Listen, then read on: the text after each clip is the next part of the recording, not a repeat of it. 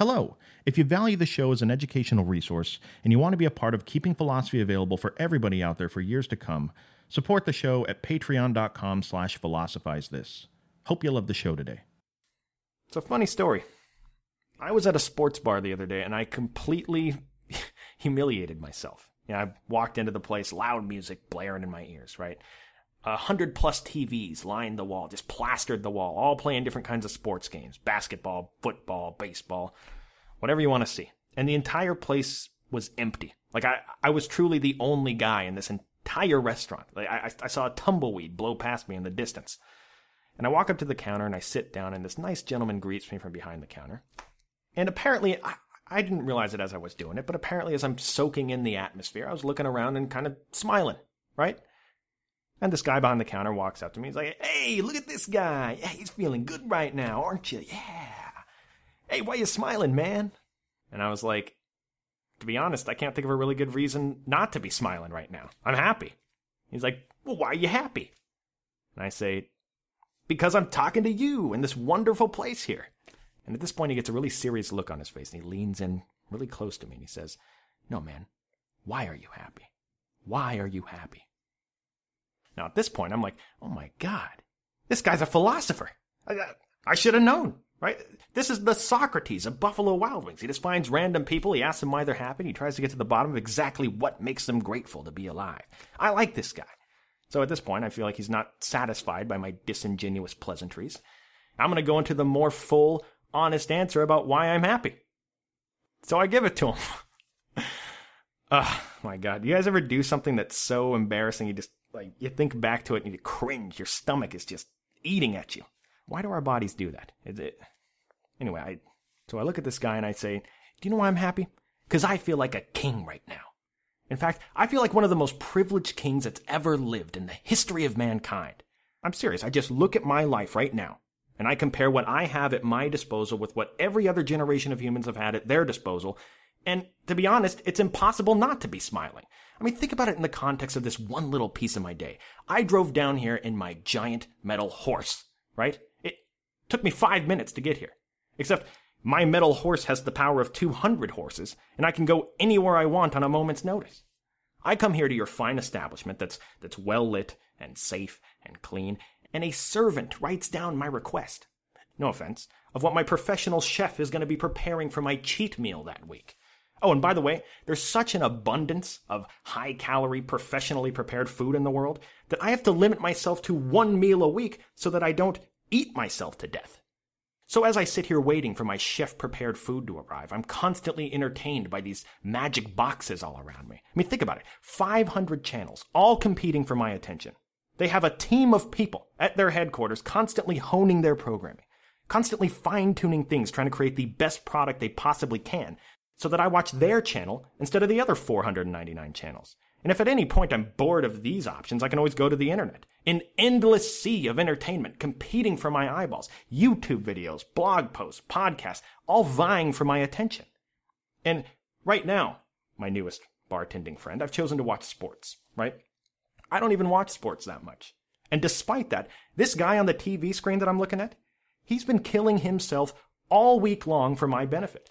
This guy's been running laps. This guy's been lifting weights in the gym, pushing his body to its absolute extreme all week during practice to get to a place where he can show up on Saturday and not just try to perform well for me, but put on the best performance he's ever put on in his life. He's going to try to do superhuman things just so that I'm going to be entertained. So I'm happy and I'm smiling because I feel like a king right now. I'm not rich by society standards. And yet all this stuff around me is available to me on a moment's notice. I can't think of a single king from human history that wouldn't trade lives with me in a heartbeat. That's why I'm happy. Then the guy looks at me and he goes, "Yeah, man, like I heard if you go to a country like Nicaragua or something, like you can take $500 and live like a king." Well, in the moment, I felt like taking my own life. I felt like beating my head into the granite countertop until I was a senseless vegetable in the hospital, and you guys would all have to take care of me. But in actuality, it was all my fault, right? This guy just wanted to have a normal conversation. I'm the one that assumed he wanted to hear about all the twisted thoughts I have going through my head at any given moment. This guy may not have been interested, but the sentiment of what I'm saying here is definitely not going to be lost on You guys, my closest friends. In fact, what I'm talking about here is something that the world-famous economist Adam Smith would have a lot to say about. So Adam Smith is one of these Enlightenment age philosophers that made his name in the field of economics. Now, just how the Enlightenment as a whole is characterized by a fundamental questioning of assumptions that we made in the past about different elements of living. Rousseau questioned government. Voltaire questioned a lot of things, the church's moral authority among them, etc. Adam Smith is the most famous guy in this period that tackled the field of economics. Now, the conventional wisdom that Adam Smith is calling into question here in the area of economics is what's known today as mercantilism. We're going to be talking a lot about mercantilism in the next episode of the podcast when we talk about what it means to be a wealthy nation. We're going to apply it to our society that we're building while stranded on this desert island. But today we're going to be talking about what it means to be a wealthy person. What does it mean to be a wealthy person? How do you measure wealth in your life? Because ideally, I think we'd all agree that if we're creating a society, one thing we might want to at least consider is a strategy for creating as many wealthy people as we possibly can. So how do we do that best? It's funny. I think when most of us think of wealth, we think of it in terms of how much money someone has in the bank, right? Or what their net worth is if you combined all their assets together and put a dollar figure on it. But is some dollar figure like that really a complete way of assessing wealth? Now, I'm not saying that that dollar figure doesn't matter at all. It certainly does matter. All I'm saying is that this idea of wealth is a really big topic, and by only looking at that dollar figure, you're only looking at one little piece of the discussion. Maybe a good place to start this discussion is by asking the question, what does $1 buy you in today's world? Actually, maybe the better way of looking at it so that it translates well across different time periods is to ask the question, what do you get for 1 hour of work today as opposed to 50 years ago, 100 years ago, 200 years ago? This is how things work. We trade hours of our work for money. We use this money to buy the things that we want. But how wealthy we consider ourselves is directly related to how much that money buys us. I'm sure we've all heard the example before. It's a common adage. Is it even an adage? A story? Anyway, we've all heard before, well, you have $1 million and I have a cheeseburger. If we're stranded on a desert island where that money doesn't buy anything, who's richer? Let's take a look at one example, right? One of the things we want to spend our money on is light, right? We want our house that we live in to be well lit so that we can actually do things. We can read. But most importantly, we don't want to be walking through our house in the middle of the night and stub our toe on the chair or the end table. It just hurts really badly. Let's look back to the year 1800. In the year 1800, the primary means if you wanted to conjure up some light was a candle. If you wanted to buy a candle at the store that burned and created 1 hour of light for you in the year 1800, 1 hour of light to do whatever you did back then, read your old English philosophical text, that candle would cost you the equivalent of 6 hours of your work. You would have to work 6 hours to make the money you need to buy that one candle. Now, just 80 years later, in the 1880s, with the advent of the kerosene lamp making the conjuring of light much more efficient, to get that exact same hour of light to read your 1880s Victorian-era magazine, that would cost you the equivalent of 15 minutes of your work. Obviously, a giant improvement. In the 1950s, 1 hour of light took you 8 seconds to earn, and in the 21st century, you earn what you need to earn to conjure up 1 hour of light in just over half a second. In 200 years, the efficiency of your work hours in this very small area has improved by 43,200 times. Really, this whole situation doesn't matter that much to the average person, right? I mean, not many people think about their wealth in terms of how it compares to the way people lived 200 years ago. They think about how they stack up against everybody else in modern times, their friends, their neighbors. If everybody had a castle in modern times, we'd be complaining about the fact we don't have a helicopter pad like the guy next door. But it's interesting to ask the question, why does this dynamic exist? In the area of producing light, why are we 43,200 times wealthier than somebody living 200 years ago? Well, there are a number of reasons, but two of the biggest are, one, technological innovation. Over the years, we've just invented better and better ways of generating light. And this has been done by people who, two, specialize in the field of light generation, if that's what you want to call it. Technological innovation and specialization. These two things are the linchpin, and they're also incredibly intertwined. People specializing in a certain field leads to technological innovation. And then the people that specialize in this new innovation create new technological innovations. It's a vicious cycle, but it's a cycle that is good. It's a cycle that makes living as an average citizen in the 21st century better than living like the most privileged monarch in the world in the year 1800. And this specialization and the enormously beneficial effects that it has on a society is something that Adam Smith talks about at length in his work. He uses the example of pins. Not a pin that you write with, a pin like a metal pin that you sew stuff with and stab people, whatever you do with a pin. He says that before humans began specializing in stuff, we were doing things really, really inefficiently. He gives the example of one guy. You know, if one guy decides that he's setting out today to make a bunch of pins for his family, that guy has an absolutely giant task ahead of him. What Adam Smith says is that even when we consider something as seemingly basic and simple as a pin, there's still multiple different steps that it takes to make one of those. You gotta lay out the strip of metal. You gotta cut the pin down to size. You gotta sharpen the pin so it actually goes through stuff. You gotta buff the pin down to something shiny that isn't gonna create friction when it goes through fabric if you're sewing with it. You gotta poke the hole at the top of the pin so thread can go through it. And Adam Smith lays out over a dozen steps that go into making just one single pin. And if this one single guy spends his entire day making pins, then Adam Smith says that guy would be lucky if he even completes one pin. Think of all the transition time. Think of how inefficiently he's doing all of the different steps that it takes to make a pin. Think of all the mistakes he stands to make, or the unrefined system that he has of any one of these steps. We can all relate to what Adam Smith's talking about here. Just look around your house, try to pick anything, and try to spend a day making one of those things. You don't make spoons for a living, so for you to try to do all the stuff associated with spoon making by yourself, it's just a very inefficient usage of your time.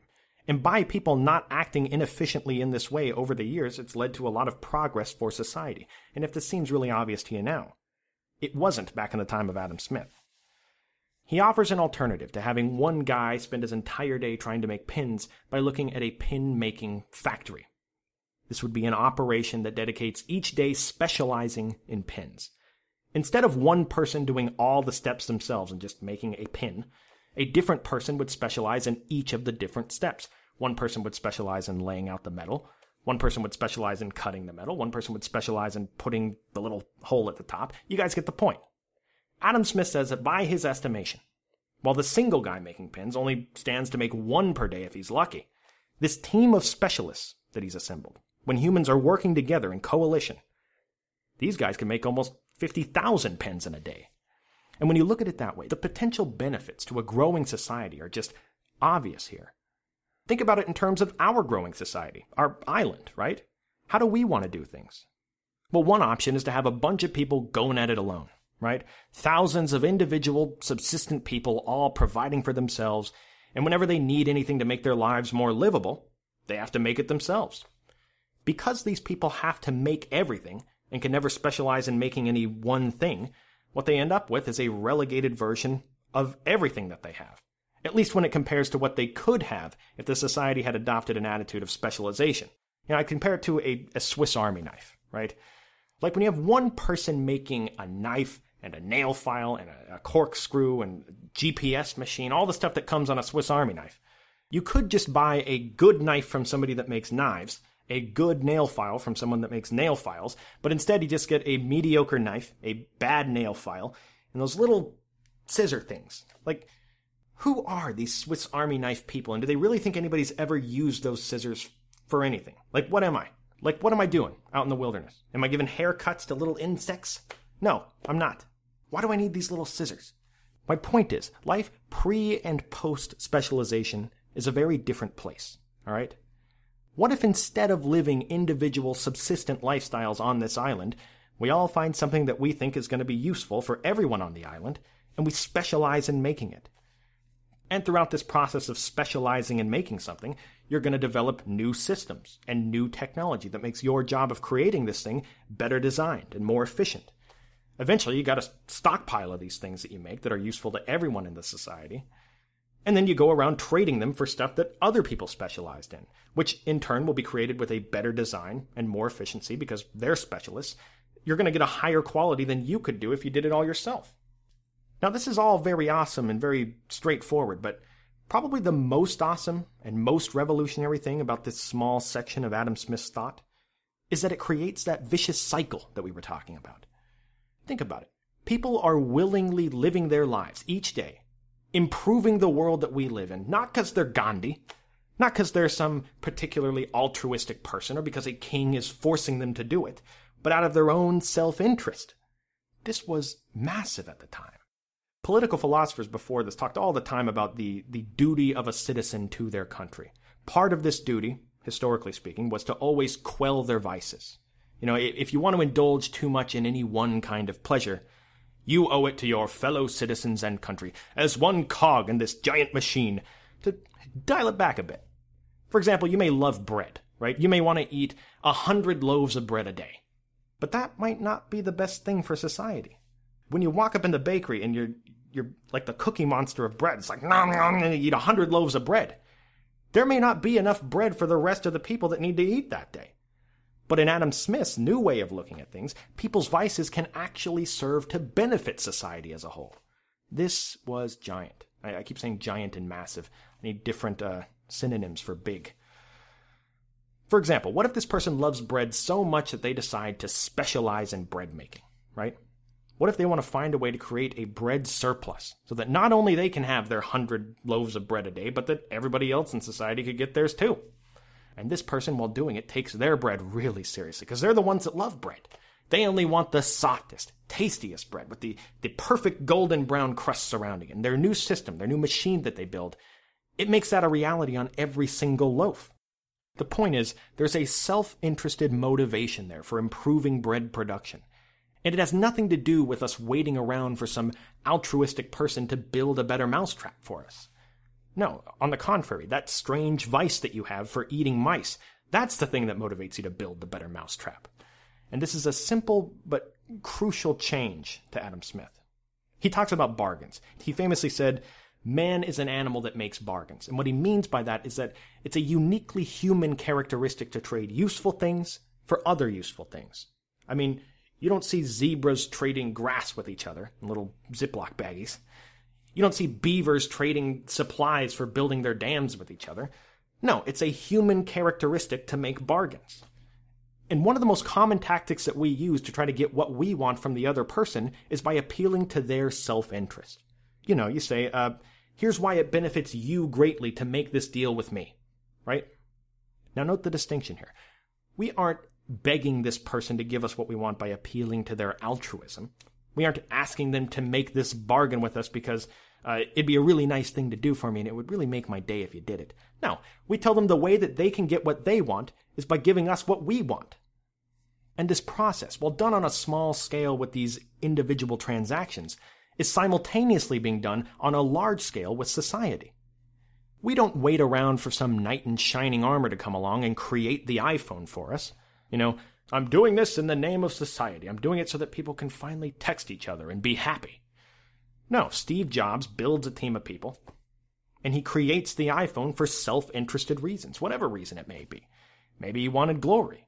Maybe he wanted to go down in history as someone that drastically improved the lives of billions of people. Who knows? And Adam Smith's point is, who cares, really?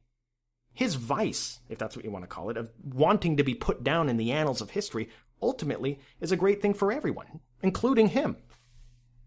As humans, as soon as we realized that we could make these bargains with each other that are in the self-interest of both parties involved, that led to a massive change. Because now, every single person doesn't need to be self-sufficient. So what does it mean to be a wealthy person? Let's go back to the beginning of the episode with the overly sanctimonious proclamation that I made at the altar of the Buffalo Wild Wings to the bartender, right? This long soliloquy that I gave, referencing all this stuff, it's honestly just a love sonnet, kind of, written to Adam Smith's writing on the benefits of specialization and these self-interested bargains that humans make with each other. Think about it. One of the things I talked about was the professional sports player, right? This guy that spends his days running laps, eating a perfectly clean diet, and pushing his body to its physical limits simply so that I can sit down in my modern-day coliseum and be entertained by the show he's putting on for me. Well, in reality, that's not really what's happening at all. This guy doesn't even know who I am. couldn't care less about me. The reason he's doing all this stuff is because it's in his self-interest to do it. Maybe he loves his job, loves playing the game, you know? Maybe he's doing it because he likes the idea of making $20 million a year. Maybe he's doing it to etch his name in the sports history books and to become immortalized as a star. There's a lot of reasons why he could be doing it, but effectively, to me, it doesn't matter at all. Regardless of why he's doing it, I'm still living the life of a king that has people training all day, every day, simply to put on a show for me at the end of the week. In fact, I would say that the show that self-interest and specialization produces is actually much better than anything a king could get throughout history. Let's consider the alternative, right? Let's say that I was a ruthless monarch in the 1500s and I could somehow gaze into the future and see the life that Stephen West was living in the year 2015. And I decide that I, too, want a bunch of people doing a grueling training regimen so that I have a show to watch on the weekend. Let's say that as king, I take 1,500 people, force them to train all week long, and I call this group of people the NFL. I'm still getting a vastly inferior product than what we're getting in 2015. First of all, these guys have no motivation to push their bodies to the absolute max. I mean, when you remove the meritocracy of professional sports, there's no reason for them to try as hard as they possibly can each day. I mean, why risk long-term injury when you don't have to? They aren't going to like what they're doing. They're forced to do it, so that's probably going to shine through. The point is, this game is just going to be less exciting in every single aspect. Consider for a second just how incredible it is that not only do we get a better product in 2015, but these professional athletes aren't doing this job because I'm a king and they're forced to, or because they're altruistic. You know, they're competing because they're just a bunch of nice guys that want society to have something to entertain themselves with. We don't have to wait around for any of that. They do it because it's in their own self-interest to give everything that they have in this area that they specialize in. By the way, this applies to everything that I mentioned in that long-winded example to the bartender that day.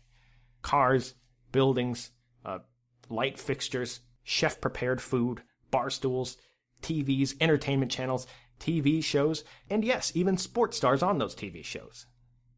Consider that just a few short generations ago, people would look at what we have at our fingertips on a daily basis, and it would be difficult for them not to think of us as God kings. That is pretty incredible. And it's only possible because of things like specialization and the self-interested bargains that we make with each other as human beings. So the takeaway from this is that when we're shipwrecked on our island, it's very easy to let Hollywood shade the way that we think about the expectations of how things are going to be once we have to fend for ourselves. It's very easy to imagine us all living individual, subsistent lifestyles, just trying to collect enough stuff to survive for that day. But if we apply these basic ideas from Adam Smith, things might not be that bad for very long. Because by us working together, with each other, 8 hours of you working hard might not just produce one pin, but it might be closer to the 50,000 number. Thank you for listening. I'll talk to you next time.